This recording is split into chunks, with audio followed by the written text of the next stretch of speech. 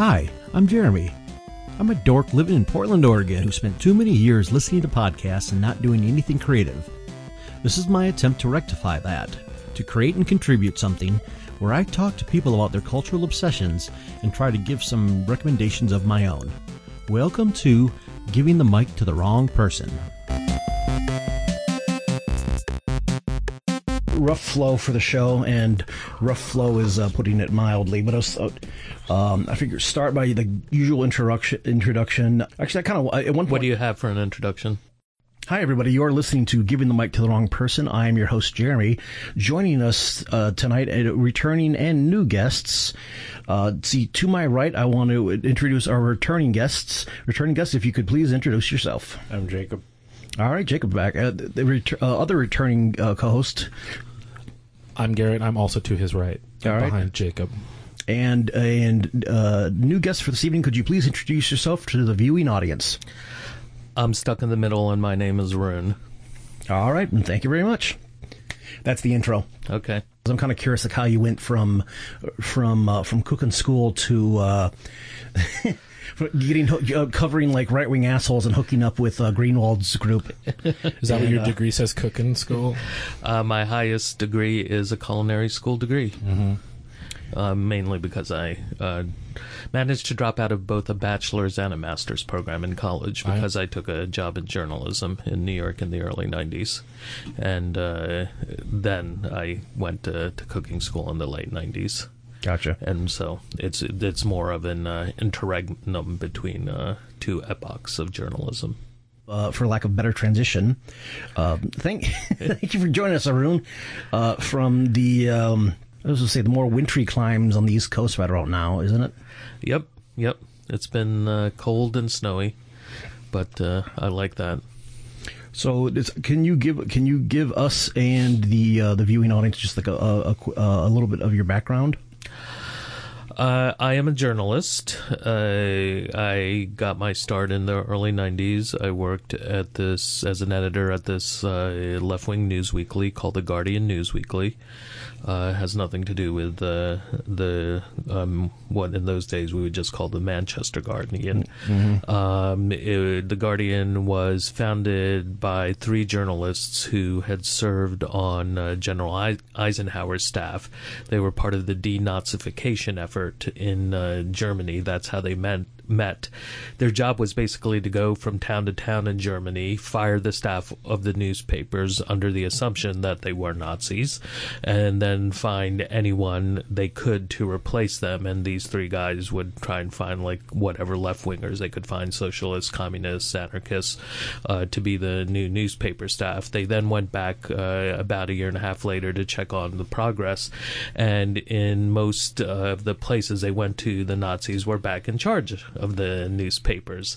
And this was also a time of rising anti-communist hysteria in the United States, so they decided they wanted to start a publication that would be sympathetic to but independent of the Communist Party, and it would also be a guard against fascism. So it was explicitly founded as an anti-fascist publication, which is interesting enough in this day and age in 1948. It was the largest left-wing publication in the 1950s, much bigger than the Nation or other publications. The way I like to explain significance, the reason people know about the Rosenbergs is because of The Guardian. They had been completely abandoned by the Communist Party. There was no campaign to save them. They were completely being ignored, and it was The Guardian who took it up as a campaign. And so they're the ones who led the opposition to their execution, and their circulation peaked right about the time of their execution at 90,000. The Guardian also, my understanding, was the first English language paper in the world to come out against the Israeli occupation of the West Bank. Basically, they came out against it as soon as it happened. Being based in New York, must have been real popular. No problem at all, right? They lost something like 40% of their subscribers, like 20,000 subscribers. Very courageous thing for them to do. And then, like the rest of the left, they went crazy. crazy in the late 60s, became Maoists and entered all these like kind of weird factional. They went from a circulation of over 100,000 to like 15,000 and tried to like start a new communist party. All sorts of hilarious stories from that period. When I came on, there were people who had been working there since the late 60s, and one of the stories was some anarchist was a real bad word in the office, and some anarchist supporters of the Weather Underground had climbed up the fire escape, lined the windows, and had opened the windows and started pissing in the office. Like, this was all planned to get people away from the windows who were trying to like beat them back with like bats and lead pipes, and took over and occupied the office. And someone had the sense to grab the subscription files on the way out the door. But for about a year, there were two dueling guardians. There was the regular guardian and the liberated. I don't know if folks are familiar with the Revolutionary Communist Party. I've heard it mentioned. Did you ever? And I still need to read I think Zero Books put out at least one book on him. And did you ever read Revolution in the Air by I think Max Elbaum? Yep. I've read parts of it. It's the best account of all this craziness in the 70s, and you'll hear people who went through all the craziness say that. RCP comes out of the splits within SDS. SDS, Students for a Democratic Society, the kind of the storied student activist organization. The movement, yeah. Yeah, gets taken over by Maoists. It then splits into RIM 1, RIM 2, Revolutionary Youth Movement 1 and 2. And 2 becomes the nucleus for Revolutionary Communist Party, which Bob Avakian he's the cult leader. That's where he enters the scene. Yeah. So the RCP is a bona fide cult of personality. They also tried to take over the Guardian offices, and where I worked, it was the same exact offices, and we were on like the 14th floor. And what happened was they pack, like 20 of them pack into this elevator meant to hold about half that many. Oh boy. They come up to the 14th floor, and that it opens up to the business office, and it opens up, and they're so packed in there no one can come out. And people in the business office are just kind of like looking at them as the doors open for a few seconds, and then the door closes, and because they had packed so many people in there, it was so overweight, it just starts to go down and plummets and goes right into the basement, and they have to be rescued by the fire department. This is the left. Pretty great. Dun dun dun dun dun dun. Well, that was very popular back then, wasn't it? I mean, they were always trying to like see how many people they could fit into a phone booth. Or exactly. How many people they could fit into a VW Bug. Like this was. Well, you sit on top of a flagpole for as long as you can, swallow a live goldfish. Yeah, it was just fun. It was just good kid fun. Dance the Lindy until you die. I was gonna say, I think we're mixing early seasons of Jackass with the Flappers here. So you were working there right at pre-Giuliani era, right? I started briefly before him. I mean, are we going to get into some old stories, some old-timey stories? You know what? New York was... Am I allowed to cuss? Sir, we require it.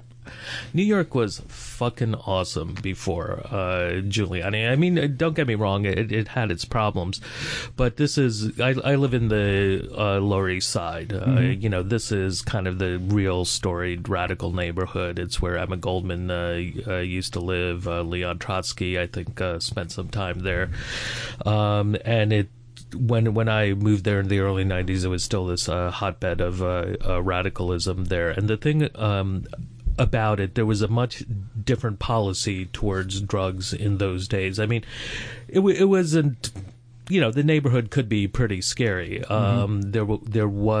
It was an open air heroin market, essentially. That always helps, yeah. Yeah, people, you'd see them shooting up right on curbs, passed out. There were blocks that were no go. The only reason, as a friend of mine who's became a junkie put it, the only reason you go down this block, 7th Street, between Avenues B and C, is if you want to score heroin or you want to get mugged.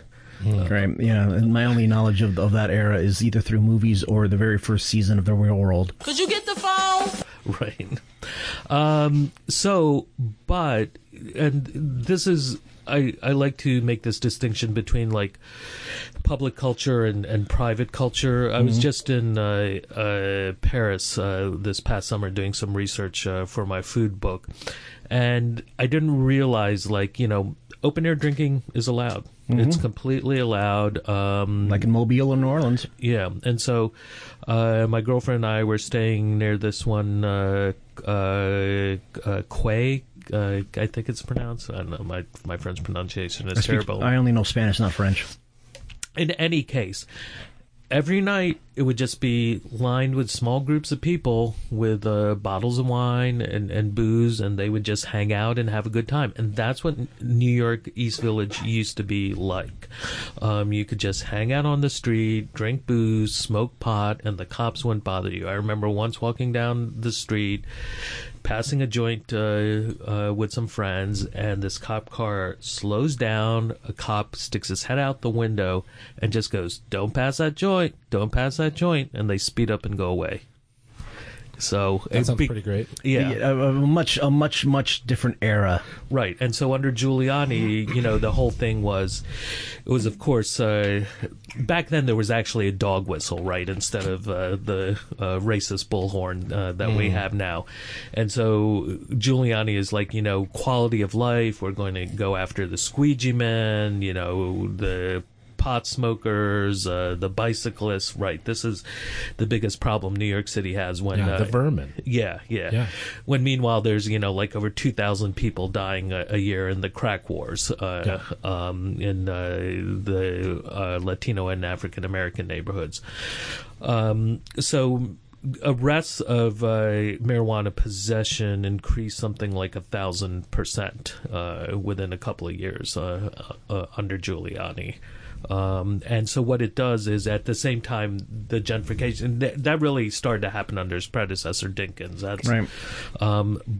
So that public culture, we would just sit on the street. People would play music. No one would bother you. There was this one of the few bars near me. They would have these dance parties in the bar every Friday night on First and First, and they would spill into the street. Like people just dancing in the street. There'd be 100 to 200 people at 3 a.m. dancing in the street, right in the intersection. Far out. Yeah, and so this, I've been visiting Portland, occasionally for the last decade, and so it's almost like time-lapse photography, and I think this is what gentrification does, right? It kind of takes this public life and privatizes it. It's a form of enclosure. Yeah. Right. So, awesome. This is around the time when the Bonfire of the Vanities happened, right? I think that's like a decade earlier, okay. Before my time. But you know what? Maybe you're right, because it does, I think, parody Sharpton as one of the characters, right? So it's a few years before me. It felt like a different, when you're young, 3 or 4 years feels like a different era. How did you wind up going from doing journal to cooking? So when I joined The Guardian, it was on its last legs. Here's a quick story. And I didn't know that when they hired me. But right after they hired me, there'd been this guy. He had died before I got there. Who he had worked at The Guardian since its founding. He had never drawn a paycheck. His name was Fred Hart. He paid the rent of The Guardian every month. And I think the reason his story is important because it shows, as much as you want to say about the Communist Party, I think the left used to be a lot more intelligent. The Communist Party used to encourage its members to go into business. And it didn't have this kind of like puerile and puritanical hatred of money. It understood that it was still a tool. So Fred Hart started a grocery store, and over time he built it into like I think 4 grocery stores on Long Island. When he died, he left his entire estate to left-wing organizations, and this is like I think 91 or something, and he left the Guardian $600,000. That'd probably be about $2 million. Holy shit! And so that kept us limping along for a couple of years. So the grocery stores were for profit. Yeah, they were for profit, but the Guardian never paid rent because he was paying their commercial rent. Not bad. For 40 years. And, he left them with enough money. They should have been able to buy a building, but they squandered it. In any case, so after that, it's just I kind of got, it was like to go down with a sinking ship is it's not an easy experience. And so I kind of got burnt out on politics. I ended up, I know also the 90s were a time where things really seemed pretty depoliticized. Yeah, yes. I think that's one of the things we've talked about it on the earlier episodes too. But I showed up on I showed up in Ann Arbor on campus in '94, and like mid-'90s politics was full in effect. Yeah. So. Yeah, there was the Zapatistas. I'd cut my teeth on. Sorry, Jeremy. Were you saying affect? Like it was just when you say full on, or were you saying full effect? Like in full effect, yes. Yeah, but how would you describe '90s politics? Bill Hicks. Your political education came on the back of a peace pop. Mm-hmm. Or you had Rage Against the Machine records or something. Some of those that work forces are the same that burn crosses. Some of those that work forces draw the same that burn crosses.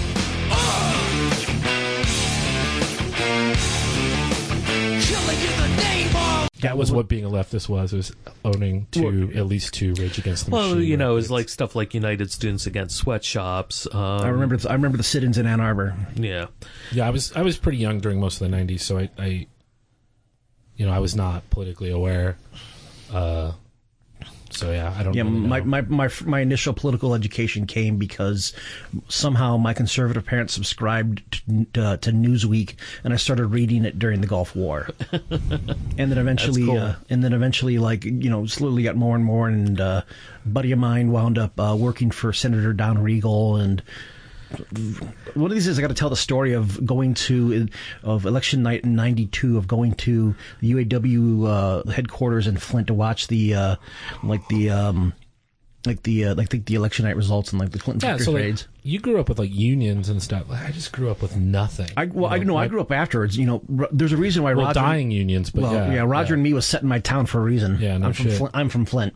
Oh please! I'm an immigrant. I grew up in an immigrant household that was completely depoliticized. Yeah, I go along to get along, that sort of thing. Yeah, just expected that I would, like I have to explain. School for me was strange because when I found out other kids in my high school class were not going to college, that was a shock to me. Like.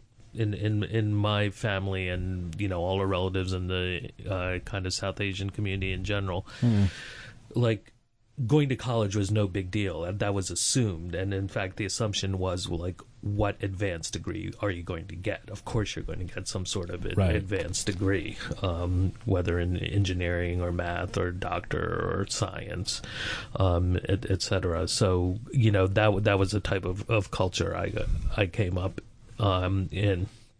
But in that case, Bobo's in Paradise, right? That was the famous '90s book. David Brooks, isn't it? Yep. Oh yeah, I think it's kind of how he if not how he really first showed up, at least I think it was like real big splash that. I think in a pop sense, that was what broke him. Yeah. Fuck that guy. I hate him so much. The only semi-intelligent idea he ever had was in that book. Yeah, Bourgeois Bohemians. Yeah.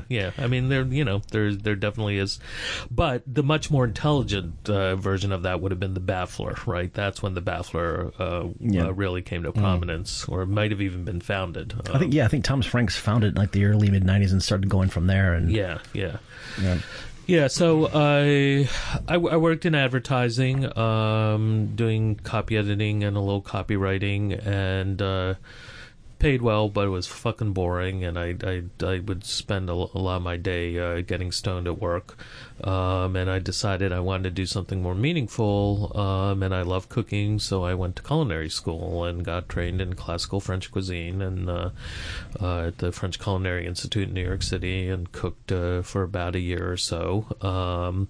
Even before I graduated, I realized it wasn't for me.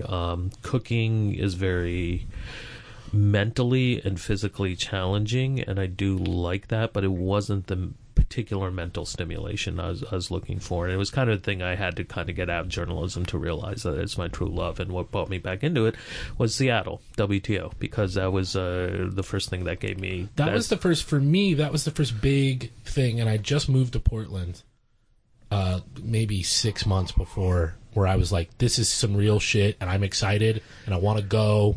I didn't go. I didn't have any money. No, I just remember hearing about it. I remember hearing about it back in just through sporadic channels back in Ann Arbor. But it's just funny that you mentioned that this is now like even our guest Derek Varner, who was on our the last episode that Jacob and I recorded with him. He lives in Salt Lake and calls in. He talked about how his like political awakening was when he was 18 was motoring getting from Georgia up to Seattle to go there. Yeah. Well, and the timing on that is interesting, too, because it's 99, so, it sort of serves as a emblematic sea change of, but even before that, I certainly had political opinions back then, but there was never really a sense of urgency. There was never really a sense of, oh no, oh shit, we have to do something that, I've read about happening in the 60s and to a lesser extent in some groups in the 70s, and the sort of sensation that I'm feeling now. And particularly with the 90s, there were things like Waco, and there were certainly some very radicalized people, in the Oklahoma City bombing being a good example of that. But it was all right-wing radicalism for that. Well, and I think it was pretty isolated. I think for the most part, the population felt, things are going okay. I have a house, I have a job. Our president's kind of awful, but, Yeah. And he's awful in a easy to tolerate way, so we can just, go Well, along. and like GDP growth was really big, and everyone was still buying the sort of bullshit idea that if the economy's doing well, you're doing well, and the new economy. And all that shit, We were living in the end of history, so it was all good. Exactly. Yeah. Watching the world wake up from history. I mean, I got pretty radicalized, but it was a very academic radicalization. I read Chomsky, and I read the disinfo books, Everything You Know Is Wrong, and all these alternative conspiratorial ideas, and I was like, wow, that's really messed up, and then I would just go about my day. Yeah. Like, these things were interesting, but they weren't necessarily driving me to action. Well, it felt like just reading about something leftist was doing something. You know what I mean? Yeah. Well, just to hit on that theme about how much things can change within a few years. What's today the anniversary of? I need to buy my folks a card. Oh, the French Commune? Maybe, but the Iraq War. That too. Oh, that's right. I saw a funny tweet about that. 15 years ago. It's almost old enough to enlist to fight in Iraq. Yeah. The invasion of Iraq. Yep. With permission from its parents, it probably could.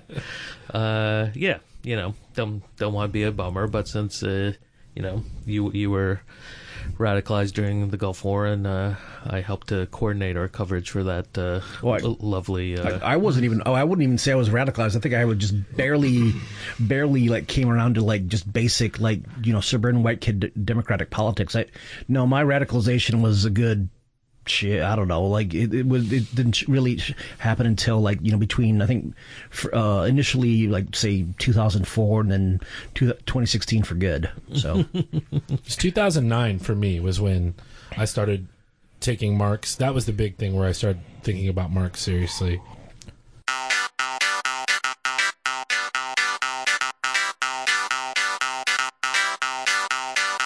There's another point of comparison you can draw there between the first and second Iraq wars. The first 90s one being sort of, it was light, it was easy, we got in, we got out, we lost a few people, not that big a deal, as opposed to the long grind that we're still in today. Well, in the way that the first Gulf War wove into the cable news was such a bizarre, now we just take it for granted, but that was a whole new thing. It was like having a marketing team for your war.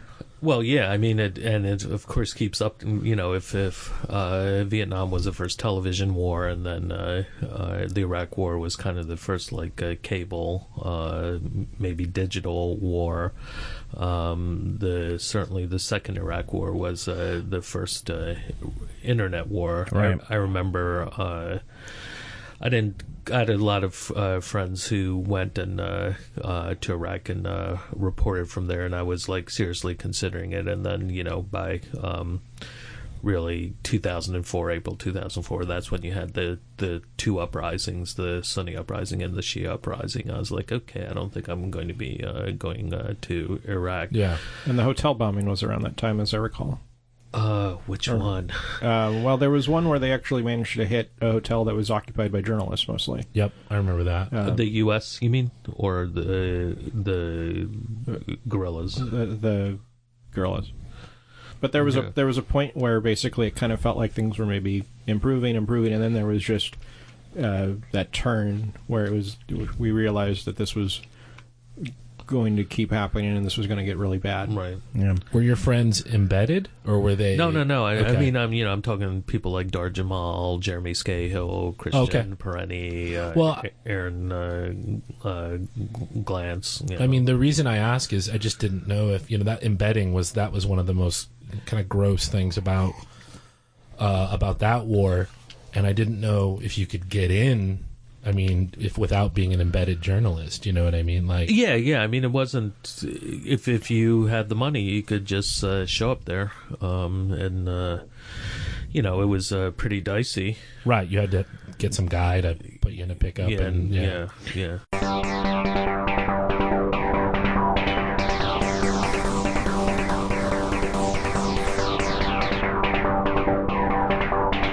Okay, so Battle of Seattle, the WTO in '99 was kind of like what re-energized you or got you? Yeah. It gave me hope, and that is a really, I think, extremely important aspect about any politics. I really find the whole accelerationism, or what I often see accelerationism light, to be just really stupid is, I think, the simplest way to put it. I've been wanting to write a little something about the left's response to these teachers, the West Virginia teacher strike and potentially the other ones. No criticisms of the strikes themselves, but in terms of there is kind of this almost accelerationism light. I've done a lot of labor reporting over the last 5 years, but so Janus is of course going to come down. The thing is, and I hear people say who really don't know that much about how unions operate, but who are all about the working class, there's going to be a silver lining, various silver linings, and just I read a piece to that effect. Yeah, really. I mean, we've already have a pretty vivid test case. You notice what's gone on in Wisconsin? Unions have been decimated there, and the thing is also what's going on is people are kind of these teacher actions. They're not all happening in kind of the worst off states, but that's where they seem to be concentrated, right? Kentucky, Oklahoma, Arizona, the ones where the the most anti-union. The workforces tend to be the most feminized, and the teachers are basically almost on poverty wages. So, I mean, is that the solution, that we just need to like drive the kind of the working class to ruin before they're going to revolt? But okay, so I'm sorry, I'm not understanding what your criticism is with regard to what did you call it? Acceleration light? Accelerationism, like that. This is going to be the herald some new wave of like labor activity. It's a way that the left like leaps on to anything and thinks it's the next big thing that's going to change everything. Okay. Right. What's your skepticism? Because first of all, when people are parachuting into, they don't understand, and it's like I said, it's because I've been doing labor reporting that you have to really understand the particularities of the community, of that particular workforce, of the culture of the region that they're organizing in, the laws. And you have to understand how that all works together, because there are also limits. Like, labor struggles under the NLRB are limited struggles, even the best of them. You know, even when we point to the Chicago Teachers Union, I mean, they're hamstrung in a lot of ways. And, you know, like Rahm Emanuel has been decimating the public schools, and you know what Rauner is also doing with the pensions and education funding, the governor of Illinois. And this is about a long-term political struggle. But there's also limits to what they are able to agitate around. What CTU did in Chicago was they showed by law, you're only supposed to, you can only bring in issues related to contract negotiations. What's CTU's innovation was that they brought in issues related to the actual students as part of the workplace issues. But to sort of counterpose against that, it's like, from what I understand, and I have no particular expertise, the West Virginia strike was technically illegal, and it was still effective as a movement. So if I feel like I understand your argument against it, I'm not criticizing the strike. I'm talking about the response, the popular embrace. Go ahead. I was just going to say, as I haven't really kept up on the response. I'm aware of the strike, and I've been following news stories about that. But as I understand the definition of accelerationism, as somebody who has no idea generally what's happening or what people are talking about, my understanding was that accelerationism was just hoping that things get worse in order to heighten the contradictions. So it's actually cool that Trump is president, and that sort of thinking. So I'm not entirely clear on how it applies here. Well, Janus is coming down the pike, which is going to basically decimate. Do you know Janus? No. Who's Okay. Janus? Janus was the guitar player, the hippie like guitar player with Floyd and Zoot, and was a member of Dr. Teeth. Oh, wow, Kermit, like I really don't believe this weird trip you're putting us on. What's that, Janice? Oh, the band and I just flashed on the closing number. The band just flashed? I mean, you know, Kermit, sometimes I just don't know what space you're coming from. Well, it's just sort of a regular backstage space. Really, Kermit, you don't expect us to do the jousting number from Camelot? Any word, yes. Ew. This is gibberish. Are you having a stroke? What's going on? Jacob, of I course, told being him the not to younger, use pop cultural references beyond Jackass, and look, he goes. Jacob, of course, being the youngest member here. So Janus is this Supreme Court case that was just heard. It's going to bring essentially right to work to public sector unions nationwide. It's probably going to destroy public sector unions. So that is where unionization is heavily concentrated. Private sector unionism has basically all but disappeared. It's, I think, down to about 7%. Yep. Public sector, I think, still might be around 30%. Yeah, that's what I heard, about a third. Yeah, much, much higher. And it's been this very concerted right-wing strategy that's been going on for 50 years, and this is the culmination of it. Basically, what it does is it allows free riders. So people can still be covered by the contract, but they don't have to pay the union dues anymore. And so you hear a lot of arguments from people that, oh, well, now unions are going to have to go back to like class struggle unionism or militant unionism or social unionism. Wildcat strikes, yeah. And I'm not, so apparently West Virginia, because I've been in contact with one of the kind of best people on this, Lois Weiner, I think. She said West Virginia is not a wildcat strike. Stop calling it that. She's been covering. Okay, tell her I said sorry, and I'll stop calling her. I will. I'll tell her you give her a personal apology and the Thin Mint on her pillow.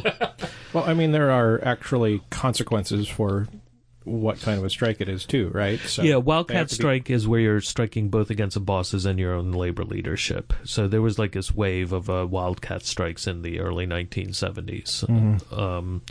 My dad, he worked as an engineer at Bethlehem Steel, and there was one point where he couldn't go to work because the steel workers were on a wildcat strike there. Sure, but beyond that, there's actual rules about when you're allowed to strike and when you're not. So.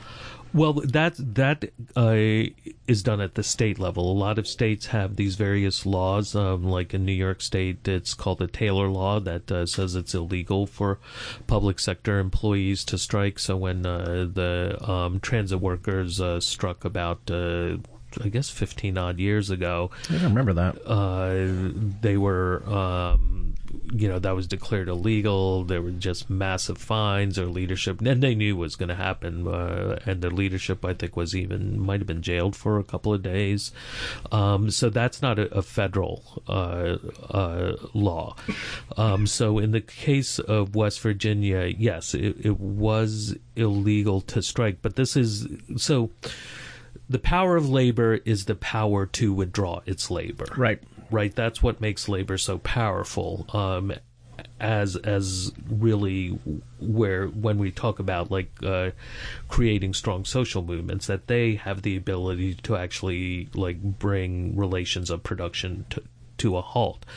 In the case of West Virginia, it's a great example of how the law is not about the law, it's about social power. So even though it was illegal, none of the counties went after any of the teachers because the teachers had so much social support from parents, from the community. Yeah, broad base. I've had, don't want to name check anyone, not that it really matters, but I have relatives who have been asking me since November of 2016, when is Trump going to be impeached? When is Trump going to be impeached? And I'm like, impeachment has nothing to do with the law. This is all about social power. How do you even define what a high crime or misdemeanor is? I mean, that's essentially arbitrary. It's not. You mean with regard to impeaching the president? Yeah, it's not codified. So. Yeah. You mentioned Sky Hill before, and I was wondering, so you've been writing on and off, or how did you get hooked up with The Intercept? I only did one piece with them. Okay. Yeah. I mean, I know them. Oh, okay. Well, there you go. I know almost all their staff personally. I've written for a lot of different publications. I like to say The Nation has become the farm team for The Intercept, and so I knew all those folks. Probably about half their staff comes from The Nation originally. Jeremy Scahill, Liliana Segura, the executive editor. Betsy Reed, who I knew. I just emailed her and say, hey, I want to write for you guys regularly. And she said, sure, that sounds great. And I did one story for them, and they said I can, write regularly. But I was like, fuck, I got a book to do, as much as I would like to write for them more. I've had this book hanging over me for a few years, this food book. Okay, well, let's transition into the food book. What do you want to do with the food book, and how was your trip to Europe to study sandwiches? My kind of tongue-in-cheek joke was I kept saying to my girlfriend, I need a baseline, right? What my book is called Bacon as a Weapon of Mass Destruction, and it's about the social nature of taste. So what I'm trying to do is come at the politics of food in a very different way. There's thousands and thousands of books about food. There's about 100 of them on a bookcase on the other side of that wall, too, yeah. And, you know, and so it's hard to say something new about this subject where there's such a huge amount of writing. And I just started to realize from my own experience, and then later, like folks, some people like, oh, you need to check out Pierre Bourdieu, this French theorist who wrote this book called Distinction, where he looks at various food, fashion, vacations, but his argument is that these are all about social class, that taste is about social class. I think he goes a bit overboard with that because, you know, as someone who used to cook professionally, there are some things that just objectively taste better, and there are lots of things that just objectively taste like crap. Is he a Marxist? What's the He's a nature materialist. of his critique? Yeah. I mean, it's just that they become markers for social class, and you know, haute cuisine is not any better than like peasant cuisine. But the problem is, we're also talking about France, right? And so one of the most because that sounds kind of true to me. Like there's certain aspects of. I remember when I started working, like, I'm an accountant, and when before that I worked, like, fast food jobs, basically, and then I became an accountant, and I started working in offices, and I didn't know what the fuck to do, but everyone was talking about, like, I remember Scotch. That was when everyone was getting into Scotch, and there was fucking nothing behind it, except some sort of class signaling. You know what I mean? Like they didn't. Maybe they grew to love Scotch. I don't fucking know. But talk about commodity fetishism. Yeah, exactly. Like so. I don't know. That seems kind of all right to me. Well, did fast food taste worse to you after you became an accountant? No, I love fast food, especially Popeyes. So I mean, and you know what? That's interesting because Popeyes might be the one exception I'm willing to make. So part of my argument is you know, I want to argue against like food shaming and body shaming, unless it's Donald Trump, of course. Or Chris Christie. Yep. And this is coming from 4 portly guys, you know, and portly is being kind. Maybe Zaftig, you know, Rubenesque. Yeah, no, beer is my thing, like not food. Yeah, but yeah. So look, if you like McDonald's, that's fine. I think people should not apologize for what they like, because often taste is a marker, not just for social class. It can have a lot to do with nostalgia and memory and comfort. And, you know, who knows, you know, sex and what, maybe nice. You had, like, you know, you covered someone in Big Macs and ate it off them, or vice versa, and so you have this really fond, like, sexual fetish. I had my fun in college, sure. Yeah. I see somebody's gotten early access to the Stormy Daniels interview. That involved a bucket of KFC, you know. Everybody has their own foreplay. How much of I'm curious, why did you decide to select bacon as the titular subject, as it were? Because I'm kind of curious how much you're going into like bacon as mid-aughts, like, ironic internet thing. I love bacon. So the funny thing is that this originally began as an article, and the article began as a joke. That I just came up with the line, bacon as a weapon of mass destruction. Basically, I pulled an onion, where you come up with the headline first and you write an article from it. Mm-hmm. And so and people found it funny, and I wrote, and I ended up writing an article because I was at a party about 10 years ago where someone had bought, it was a potluck, had made bacon ice cream and bacon vodka. And I'm like, I love bacon, but this is ridiculous. And then I started researching, and there has been this huge explosion in increase in bacon consumption, and it's also something that is actually promoted. And when you start to look more and more into it, it gets more. Now, the destruction end is, you can talk about different ways. There's kind of the ecological destruction in terms of the CAFOs, the concentrated animal feeding operations, you know, right, where you have these like city size porcine, manufacturing food. operations, processing plants. Right, where, the biggest ones, they're producing more shit per day than Salt Lake City.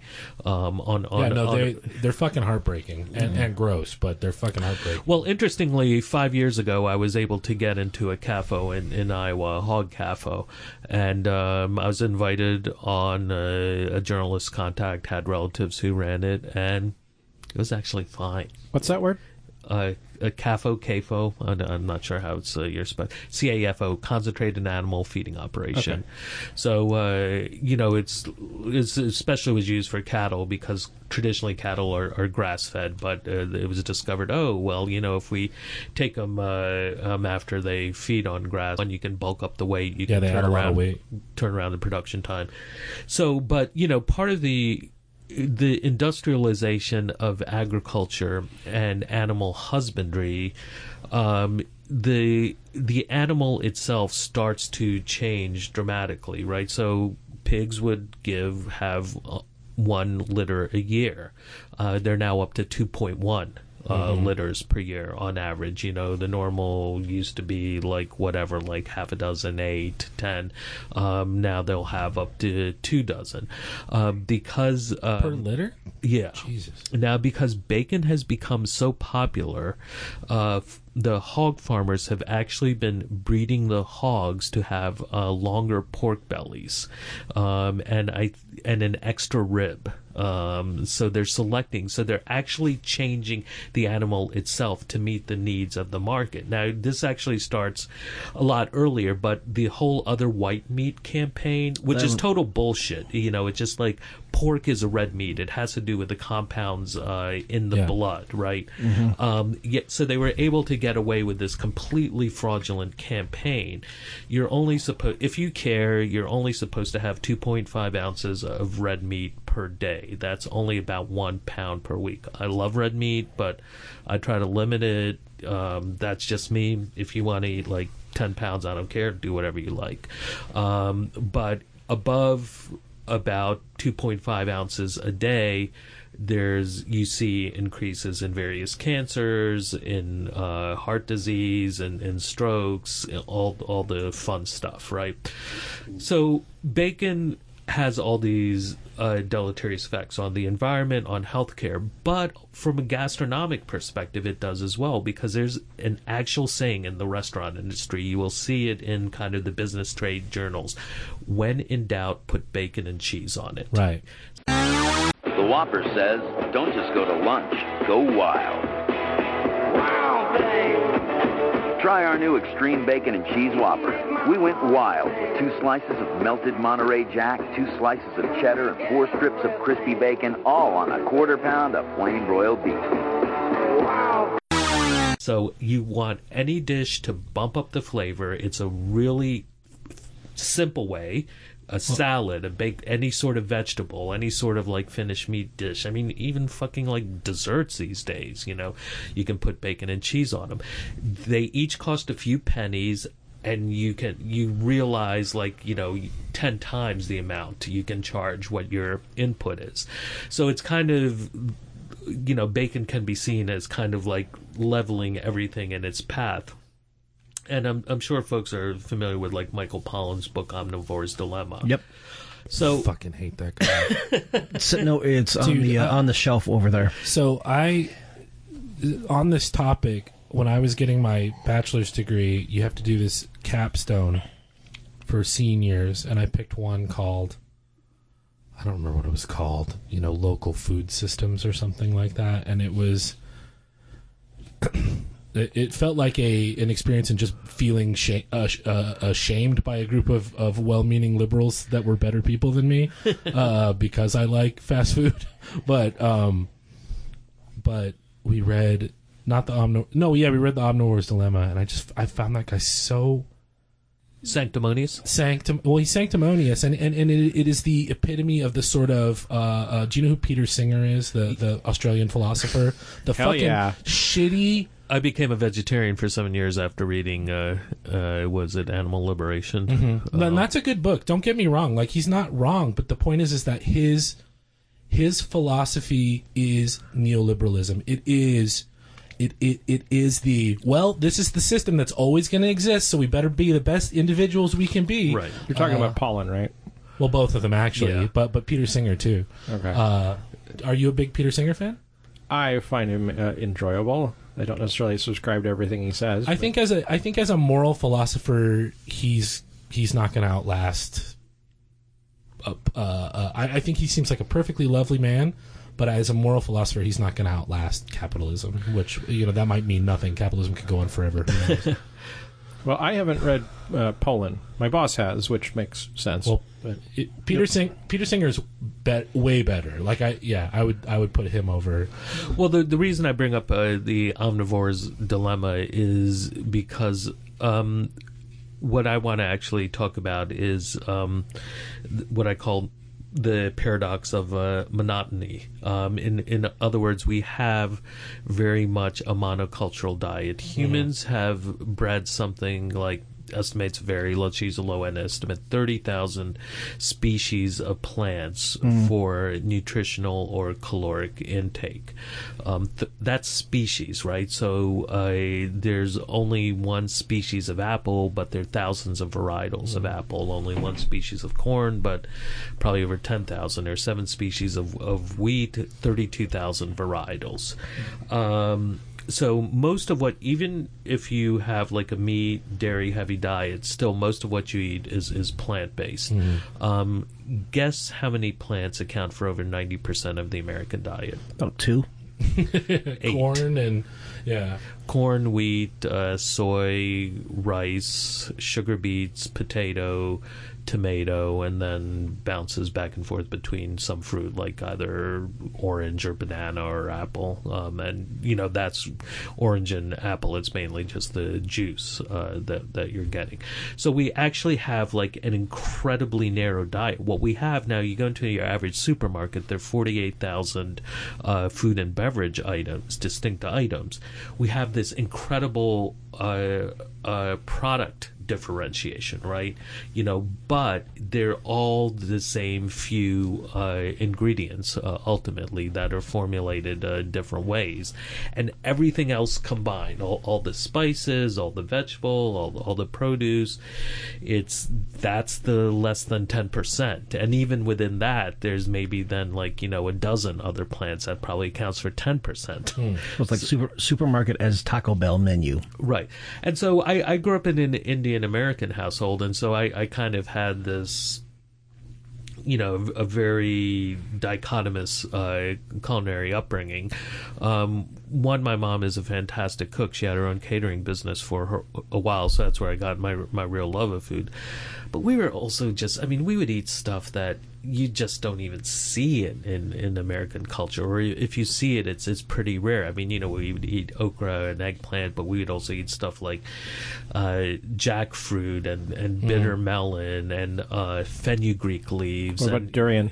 No, that's more China, South Asia, and also durian has a very specific use. It is just as a fruit. There's not a lot of durian recipes that I'm familiar with. You get some custards, I think, but it's but in any case, and when I would go to India, there'd just be like, you're eating this incredible amount of different types of vegetables or legumes and lentils. My mom's been teaching me how to cook various stuff for years, and last year when I visited, I spent some time with them on the East Coast, and because I just wanted to learn lentils, and in her pantry she has like 20 containers full of different types of different kinds, huh? Yeah, and because it's one of the staples of the Indian diet, and so I'm used to eating like beans and lentils virtually every day, right? The average American eats a tablespoon and a half per month of beans or lentils. Are you fucking kidding me? Yeah, I've dug into all this USDA data, which is the best stuff on, and it's a tablespoon and a half. Yeah. Well, you have to understand that's an average, so there isn't somebody with a tablespoon measuring that out. This is 1 And I'm done for the month. Well, that's 1 3/4. Right. Well, like the whole kale as the rock star vegetable. This is basically the gastronomic 1%. I looked when the USDA, they have all these. They follow it through the whole supply chain, right? In terms of farm to retail loss, then when you bring it home, the trim, then what gets thrown out. And so when you look at actually what the kale consumption has increased, it's increased by the cooked amount, 1 tablespoon per person per year. Well, that's good, right? Of cooked kale a year. That's the increase. I dated a vegan for 8 years, so I had a lot of kale and a lot of lentils. You were probably eating, enough kale for like all of Gresham or something. Well, Gresham. So I know and I'm way outside of my comfort zone here, things like corn, for example, there's a massive amount of lobbying and governmental shenanigans that basically create a lot of really perverse incentives. As far as bacon goes, to what extent is that happening?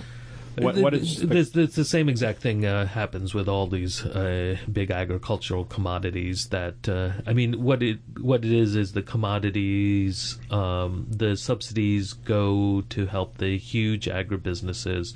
You've seen in recent decades the growth of, you now have farms that have the upper end are over $50 million a year in revenue. For a farm, that is extraordinary. That's pretty good. Yeah, the CAFO I went.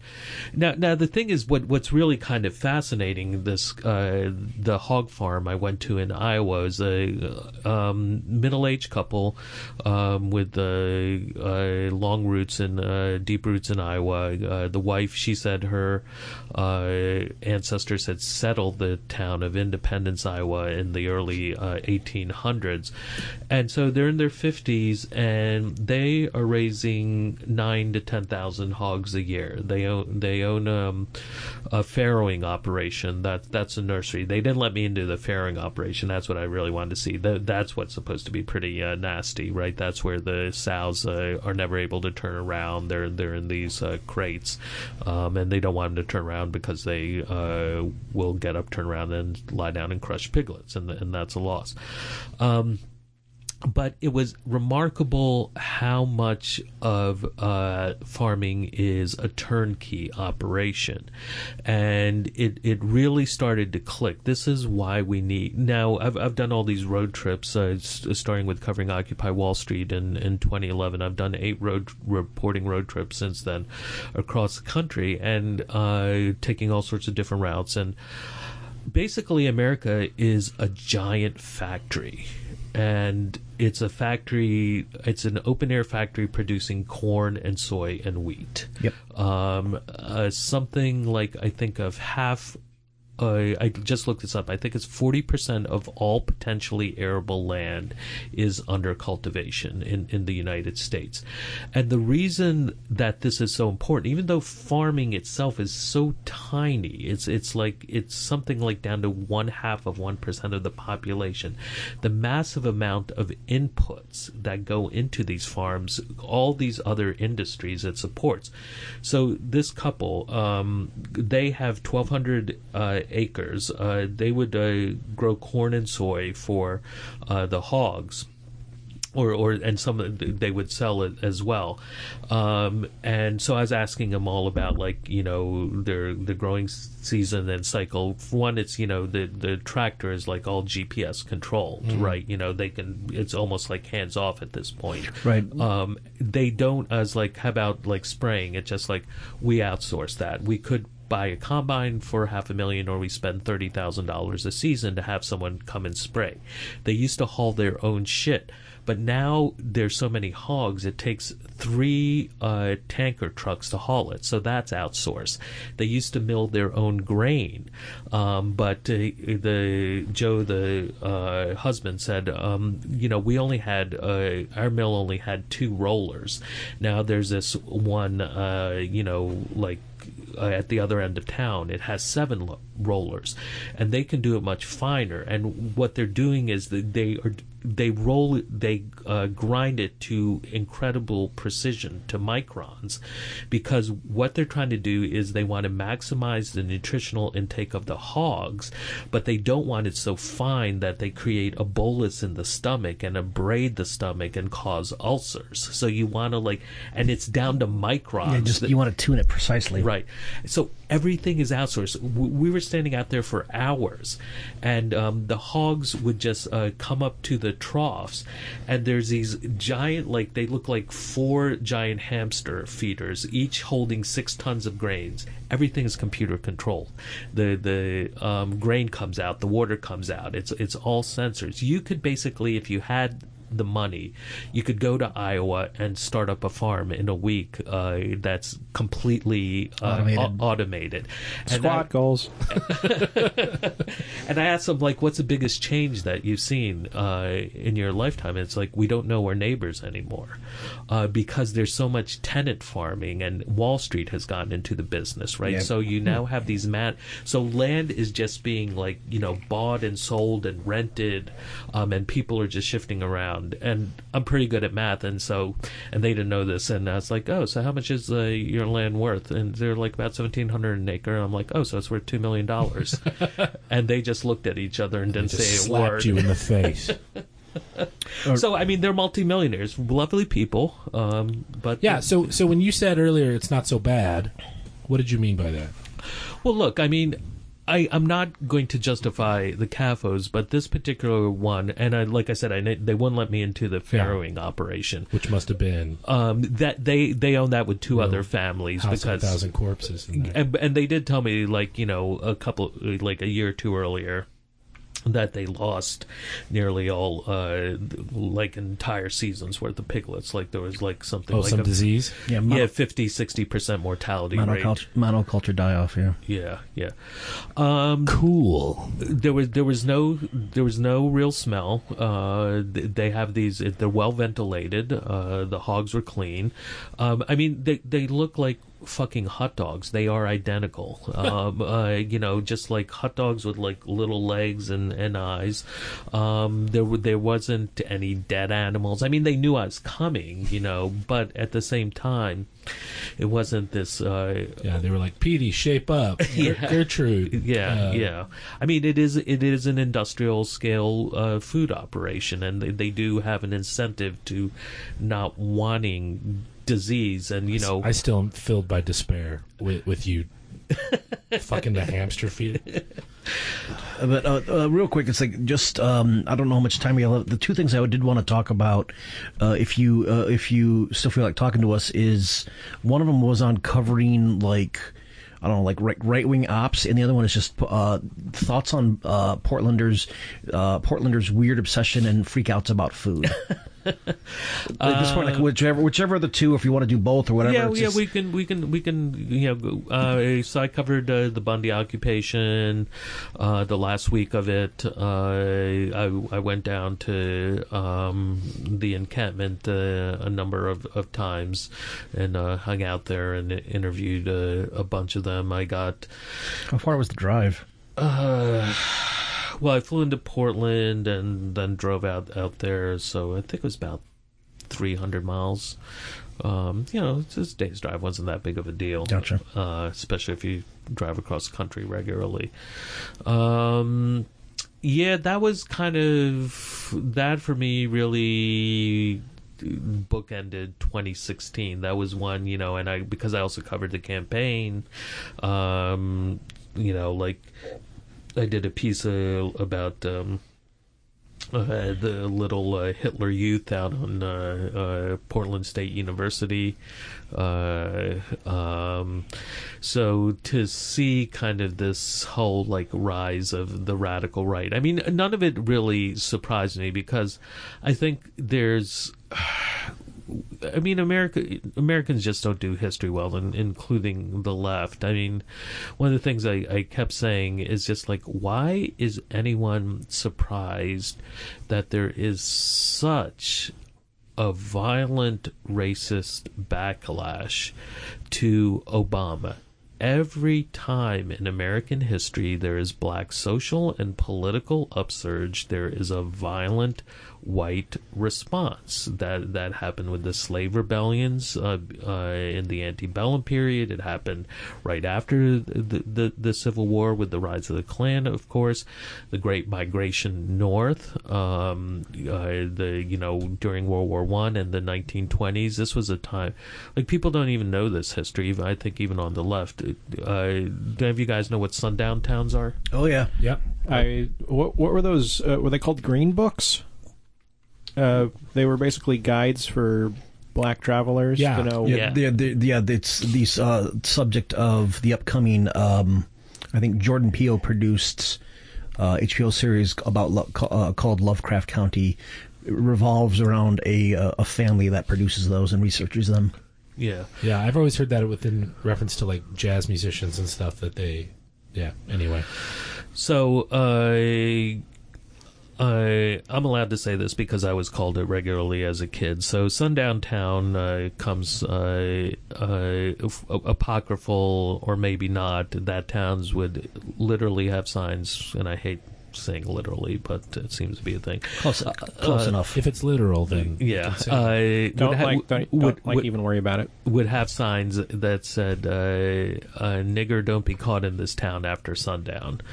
And so the historian James Loewen, who did the book on Sundown Town, that was good. I couldn't remember if it was James Loewen or Dave Newart or so he said, I think he's from Illinois. He said when he started, he expected to find a dozen or so sundown towns in Illinois.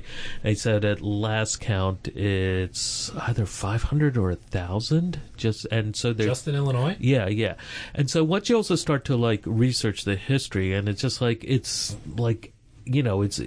kind of almost archaeological. Like, I mean, I only recently learned about Page, Arkansas, I think it is. Do you guys know that one? With an I or just P-A-G-E? I think it's P-A-I-G-E. It's not ringing a bell. One of the worst pogroms, and pogroms is the correct term. Right, yeah. In the 1920s, something like 300 African Americans killed. Right, Holy yeah. shit. It's on par with Tulsa. I went through Tulsa about 5 years ago when two guys, one a white guy and the other part Native American, went on a killing spree, killing black people.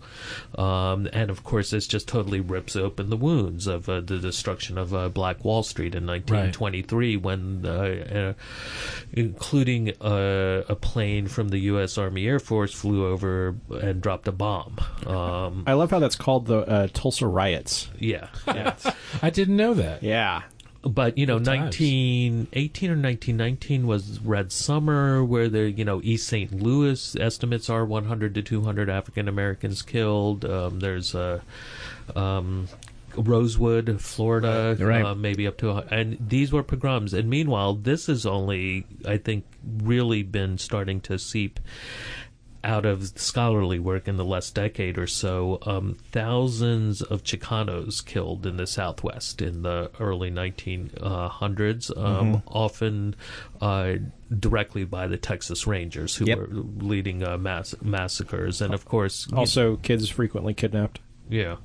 So, this is a pretty horrific legacy that we have here. And so to see, in 2016 that, Mormonism was like an extremely, it's like white supremacy. I mean, one could say almost, I think, eugenist religion. Black people were theologically the devil until they finally changed that in like the late 1970s. Do you remember? You ever hear the rumor of why they changed it? BYU's basketball team. I heard football, but yes. Okay. and that may be it. But the real impetus was they realized, we can grow massively in the third world, like Brazil is. That's I think what really led them to change it. Of course, like any good capitalist enterprise, it's just like here's a growth market here. Just like Coors became, Coors beer became all gay friendly when it's just like, oh shit, man, just like these dance clubs. As an ex-Mormon, I just want to jump in here. They weren't the devil; they were just cursed. It was the Curse of Cain. So, or Curse of Ham, I think, in some of them. I think Ham. There's a tie-in. As in ham beer?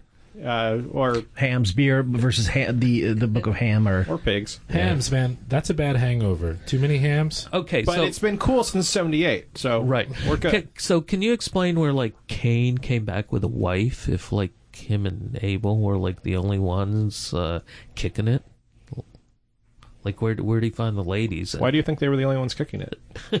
Because Adam and Eve, Well, Adam and Eve were the first. That doesn't necessarily mean that they were the only ones. Yeah, but there's trust me, there's ways to explain all of this. Okay, could you explain the two contradictory origin stories in Genesis? I mean, I can, but if you're looking for the official theological reason, I can do it really quick. I went through Presbyterian catechism, and I forget the. So there's one where God did it one way and said, "I'm going to do it this other way." Yeah. I'm God. I can do whatever. I'm going Kierkegaard on this one. Yeah. Don't logic it, because God can do what's impossible. Wait, wouldn't it be more Schrodinger's cat? Well, I don't know. I don't know anything about fancy science. I mean, if you really want to get confusing with the Mormons, you just have to ask them about the archaeological records, which is basically why I lost my faith. But about finding the tablets in a field in Elmira, and the issues with things like horses and stuff like that. Mm-hmm. Are they? Is it had to do with the age of the Earth? Is that what you're talking about, or the Book of Mormon makes specific claims about basically a group of people traveling to the Americas? Right. And it has specific claims about the history of the Americas that are not really supported by the evidence. One being when horses got here? Yeah, and I'm sure there's one Mormon listening to this who's super offended, and if so, feel free to email me and we can hash this out. But, excuse me. well, I do have one question real quick. What do the radical right eat? Bacon. Well, they're meat and potatoes people, though they do have, a fetish for MREs, So, Of course makes sense. Yeah. Of course they do, yeah. It's so delicious. Idiots. Well, speaking of, I guess, just, of like, what are you, it's kind of, and this also, I think, kind of might connect up with, your comments earlier about you not exactly holding the modern left in the highest esteem. Can you talk about, if you would, just like what thoughts on just like bougie ass Portland people freaking out about food? So lefty, not non-ideological or not, I guess, but I've been on the left for the last 30 years, and the thing is, it's such a dismal state of affairs, and I think the left loves to always. Many leftists love to blame external forces rather than think about maybe we might be doing something wrong. Like after Occupy Wall Street, there was this whole narrative about the cops broke up Occupy, or even with the 60s, it was state repression, and it's just what? Every movement in the world has to deal with state repression, often. And it's not to downplay what's gone on here, but often far more horrifying than what's gone on here. And sometimes these movements are successful, like various revolutions in Latin America, Southern Africa, the Vietnamese, 2 to 3 million killed, and yet they defeated 2 empires. Right. Technically 3 if you count the Chinese. Well, I mean, they didn't. You're talking about the border war they had in the late 70s. I mean, I think it was earlier than that, but anyway. No, the Japan occupied. Oh, Japan, yeah. But they didn't kick them out. Okay. But Ho Chi Minh and the National Liberation Front did march in and to Hanoi after the Japanese were gone and declared independence. Set up shop. Yeah, and I think he read the Declaration of Independence because he was specifically trying to appeal to the United States to hey, don't reimpose the colonial, colonial administration. So in any case, so this is coming from a place where I've been on the left, and I've spent time in over 50 cities in the past decade, and Portland has some unusual politics. So I'll explain this in kind of a broader way, and then we can talk about the specifics. So, Sure. What I realized about Portland, and I was joking with a friend, not really joking. Portland has this white guilt spectrum disorder because there's variants. There's liberal white guilt. There's kind of like progressive and radical white guilt, and there's revolutionary white guilt. They all take their own forms. So, but the thing about the American left is it has very little, and by left, my definition of left is you have to be anti-capitalist. It's not enough to be like, of course there are other things that are necessary, like being a feminist, being like a supporter of organized labor, being anti-racist, but in and of themselves it's not enough, because with Hillary Clinton we get neoliberal and imperial feminism, when you silo an identity, as important as I think the politics of identity can be, it becomes identitarianism. Right. And that's an important distinction. We don't want to throw, the baby out with the bathwater.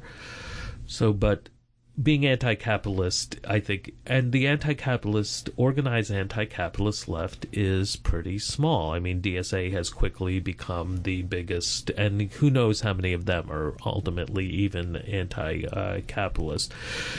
Big tenor organization. I think I'm a dues paying DSA member, as you know, but yeah.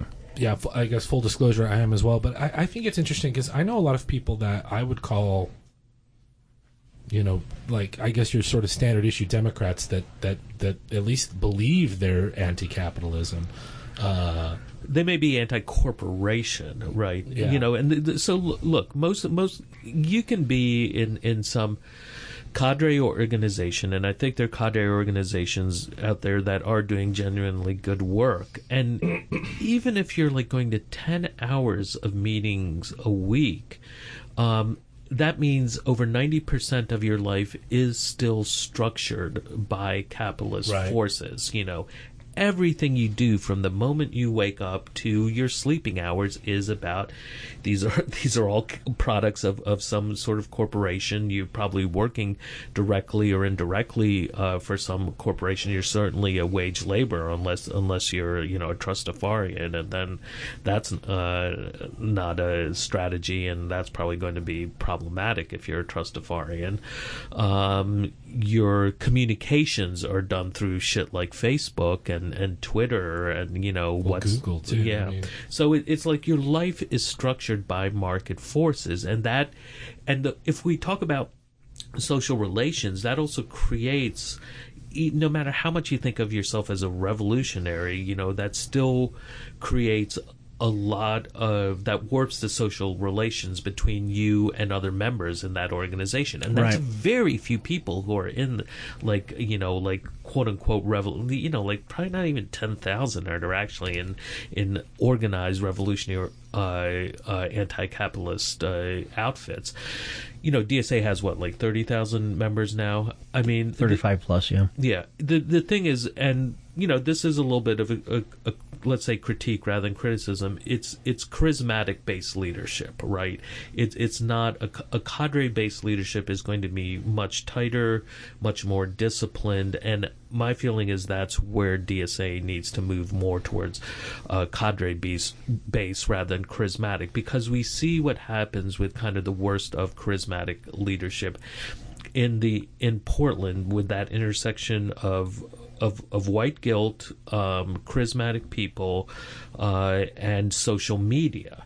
And so what happens is it allows people to jump on an event. Now, this isn't a criticism of Portland's resistance at all. I know many people who do have critiques of Portland's resistance, but it is a truth that a couple of people responded to the election of Trump, put up a web page quickly, called for protests quickly, And they then become the spokespeople for the resistance. They're being called by the BBC and the New York Times and being profiled. And yet, where is the accountability? Who said, like, hey, you should be the leadership of the anti-Trump movement? Right, yeah, they were just there first. Right. And so you're basically able to commodify and capitalize on it, even if you have the best of intentions. Like I said, I'm just describing a phenomena that exists. Now,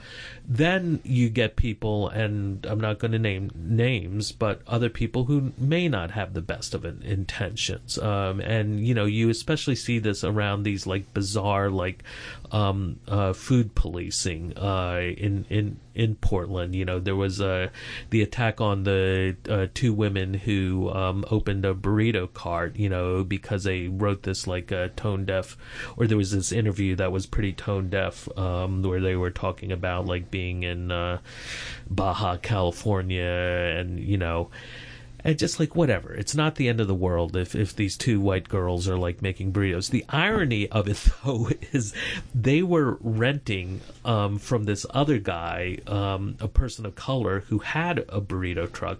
So by shutting their, like, weekend burrito cart down, he lost business, right? And the cart is no longer where it was. Right. I don't know if he's out of business. I just know that the cart ain't there anymore, because I know where the cart used to be. Right.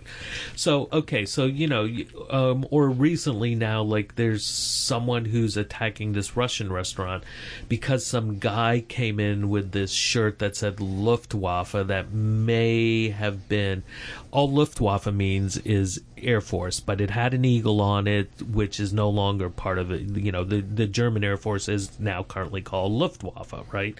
Like Lufthansa, right? So,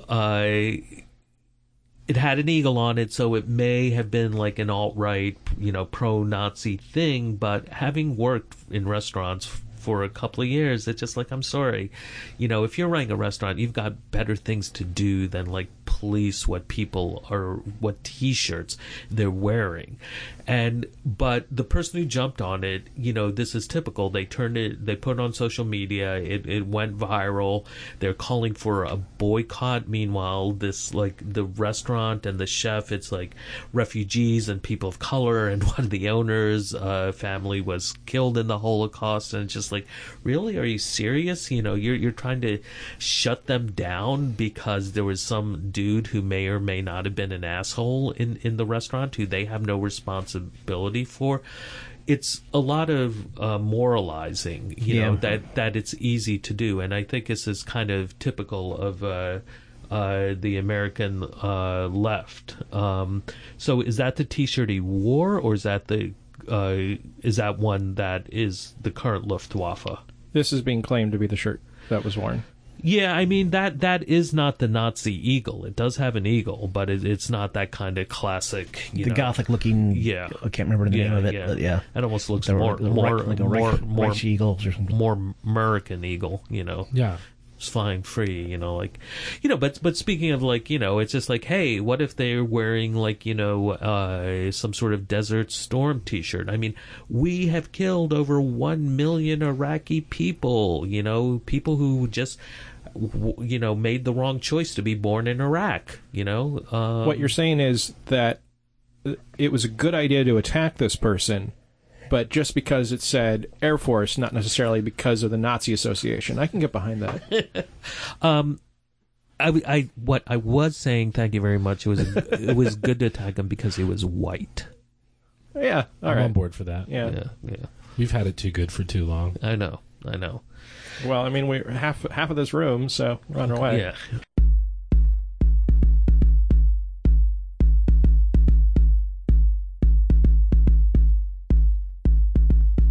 I noticed that you criticize capitalism, but you're using a phone. Boom, got it. No, shit.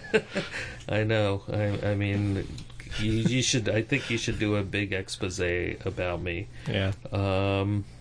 So this is me and Ryan Bundy. Nice. Oh shit! It's sitting in the cab of his pickup truck. I got it 2-hour lecture on the Constitution. Did you tape it or just kind of like sit there and make little notes? Did he even say, "You're all right"? I taped it. And so, can you see what's in the coffee holder? Are those two firearm? semi-automatics? Magazines. Oh, they're magazines. Okay. Don't call them clips. Yep. Loaded of. He's like. I'm guessing they're Glocks. No, it's for a semi-automatic. That's just so disgusting to me. Why wouldn't you have like a special compartment for magazines? Like, this is something that Ford and those other companies really need to jump on. Yeah, gross. It just doesn't fit. No, it's because they hate America. Yeah, that's what's more of it's more something they leave for the aftermarket crowd. There's a pretty strong sovereign citizen contingent with those guys, right? Well, it was definitely crossover. Yeah. There was some. I mean, it kind of. It attracted all the lunatics. I mean, the thing was, at the occupation itself, they were being very selective about who they were letting in, but they knew they were good about using the media, so they would let the media in because they knew that was kind of was really important. Signal in boost. the town of Burns, and there's some other like small town that's part of it. It's one of these like two conjoined tiny towns. Yeah. It was filled with all these other like freelance operators, all these militiamen, and just people like. I mean, there was one night I just went to a bar and I met these two guys. This one guy, the voice of Idaho or something like that. So there's this whole ecology of like right-wing grassroots media, and as someone who was involved in indie media, and a lot of it in the Northwest as well. Yeah, I'm like, this is really bizarre. And these guys, it was him and some African American kid. Even though the African American guy was like, I think around 30 years old, he acted like he was about 14 years old. Was his cameraman. And it was just like, it's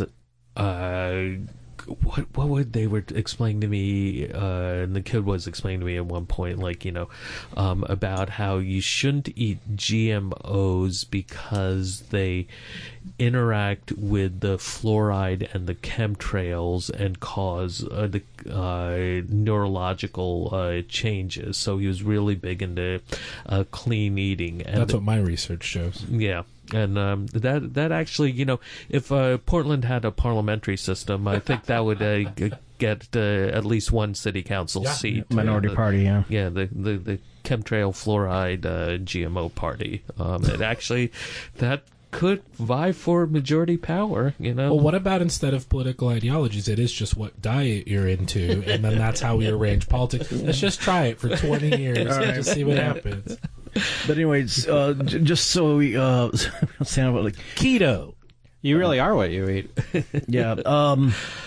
Aaron, we want to thank you again a lot for taking the time to come out here and tell us all your stories and put up with our bullshit and our what I like to call our show Less Than Structured. Do you have anything you would like to promote, or anything upcoming, or even anything you would like to recommend that folks check out? What's a food you think everybody should eat? What is a food I think everyone should eat? None. Mm-hmm. I will say, if you cook Indian food, and you were not raised in that culture, stop. You may like it and be proud of it, and that's perfectly fine, but don't invite me over for dinner. Fair enough. Damn. Shots fired. Bollywood Cafe sucks, in my opinion. They're I haven't been there, no. Yeah, I mean, people keep telling me, "Oh, you need to go to Bollywood. You need to go to Bollywood." And why would they tell you that? Well, because I'm an Indian. I mean, it's just like I go around wearing a giant diaper like Gandhi, and so and I say, "Where's the curry?" Yeah. Yeah. Was TP USA culturally appropriating when they pulled the diaper stunt? I'll have to think about that. Oh, what was that? That might be too online. Let's put a pin on that. That might be too online, but Turning Point USA. Yeah, the Kent State thing. Okay, I didn't. Kent State Redux. Okay. I have a book coming out. Next year or the year after. Bacon as a Weapon of Mass Destruction, the new press. I will come through Portland, and it'll be fun. Cool. Let's come back on. Yeah. And I'm speaking at some conference. I think Corvallis is what you told me. Correct. Yes, I have your schedule here, sir. Yeah, and it says Corvallis. Yeah, that's on. Which is embarrassing because they've invited me to speak there before. I just get all the universities out here. It's a cute. I was like, is it the one in town. Eugene? Because I spoke in there as well. April 7th. I'm talking about.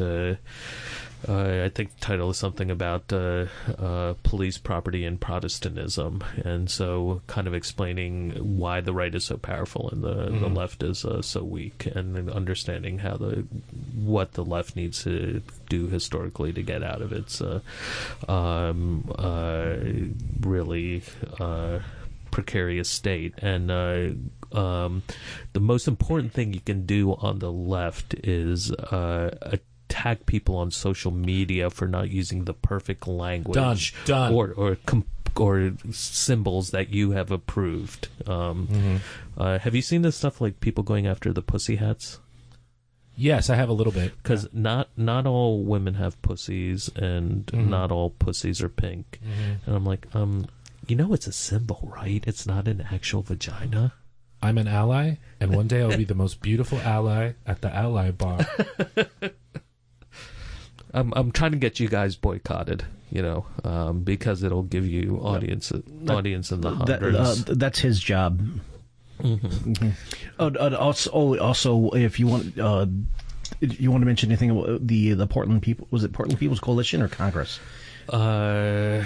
Communists, Portland People's Coalition. That's a coalition. Yes, April 14th, upcoming is a convention where we are going to be ratifying a Bill of Rights and a platform of policies. This is kind of a very exciting project that's been going on since the election of our Führer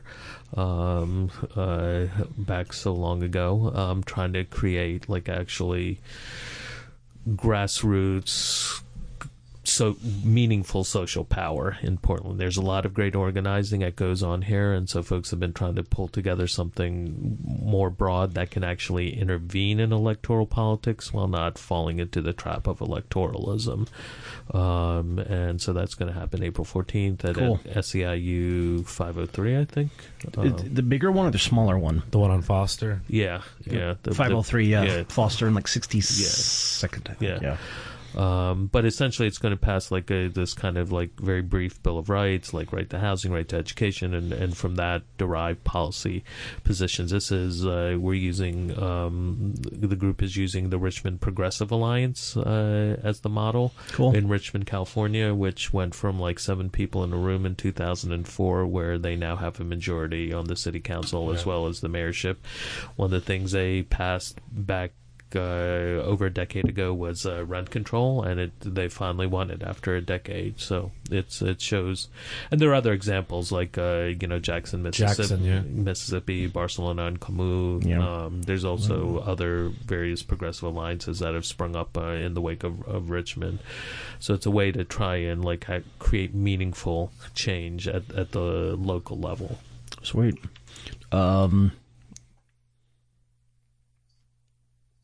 Trying to think of anything you've been watching, reading, or listening to you would recommend folks check out.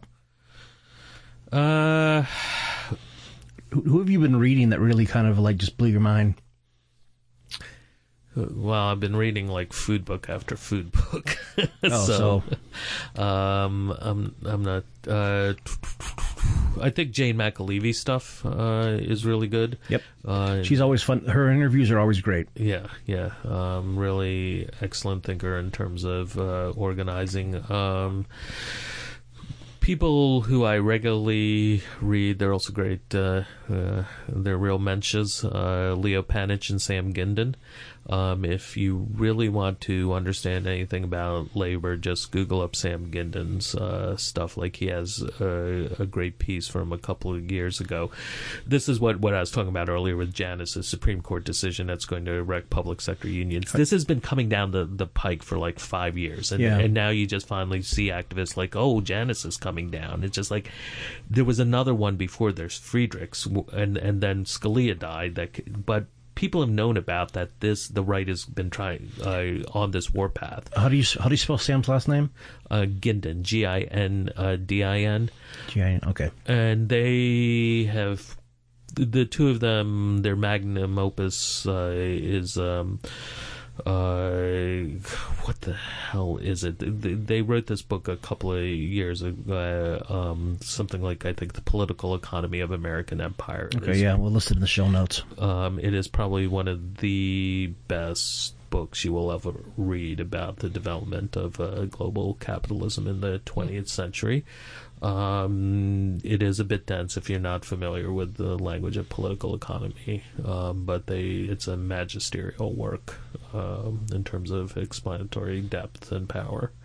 But Gindin's stuff in particular, he's someone who walks the walk. He was the chief strategist for the Canadian United Auto Workers Union for like 20 years, so he knows labor inside and out. He writes really smart, thoughtful analyses of strategy, and he had a critique about how, like, right to work can actually just exacerbate organized labor's worst tendencies. It's not going to be, crisis does not create opportunity. Gotcha. How can folks get a hold of you if you want them to? On the web or on the interwebs. I have a website, but I haven't really updated it in a while. My Facebook posts are public. So, gotcha. So find you on Facebook. Find me on the Facebook or Twitter. All right. You guys want to go anything, or? I got something. Speaking of political economy, I just read a book called The Passions and the Interests by Albert Hirschman. It's really early sort of arguments in defense of capitalism. I really enjoyed it. It's only about 130 pages, and it kind of shows you how there were people trying to work out different problems as capitalism was starting, and people like Montesquieu, probably the most famous name, found not rationalizations, but ideological explanations is the only word I can think of, but that's not right. Underpinnings, let's say, that helped sort of push capitalism, give it a nice kickstart.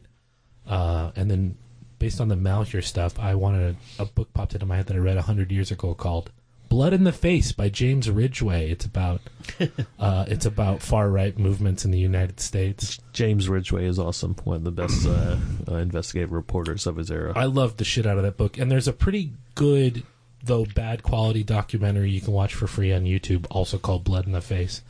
But read that Hirschman book first. It was pretty goddamn good. Cool. Jacob, anything? No. Gotcha. Real quick, I've been reading from Haymarket called a book put out about 12 years ago by Ahmed Shawki, Shawki, called Black Liberation and Socialism, which is just this excellent historical overview from, God, I think getting back even in like pre-slavery era through abolition and just the different historical eras. And man, there's a lot of it's fascinating to go back through, especially at the mid 19th century, just to read about like radical writing then, and like, wait a minute, this, a lot of to say it rhymes with today. The words echo down. And other than that, I want to thank my guests for being here tonight. Thanks for chewing the fat with us. Thanks for having guested me. I don't know. Can I turn that into a verb? Sure you can. Verbing weirds language. Yeah. Well, yeah, chewing the fat, but I'm not getting any bread out of this. Hi-oh! I've been saying we should unionize, but And Can we go on strike? I'm going to go on strike right now. Wildcat? sure. Thank you for listening, ladies and gentlemen, to our yet another one of our extended conversations. Yeah, I'll put the contact info afterwards. Thank you. Good night. And any last words other than Jacob's joke? No. Okay. Trump forever. I thought you weren't an accelerationist. No, that's a prediction. Ah.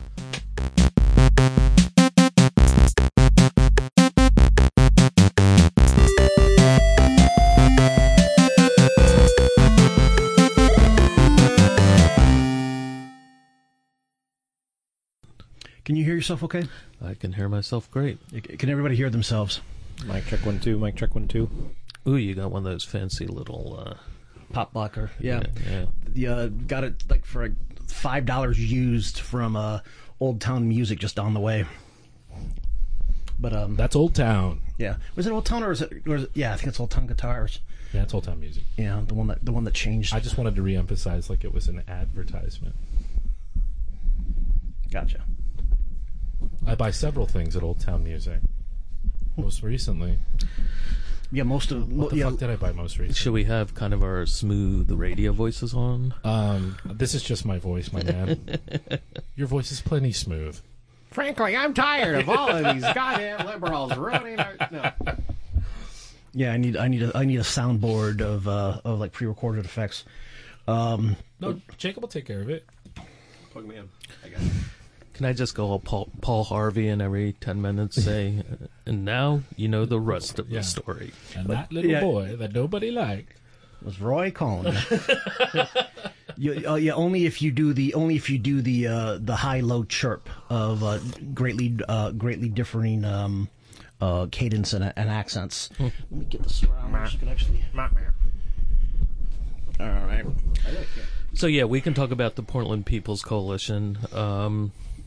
Just that'll take about 90 seconds. Okay, if we can at least mention it. Yeah. First question: what is it? It is a front group for the Judean People's Front. I thought that sounds exciting. Yeah. He's sitting over there. Yeah.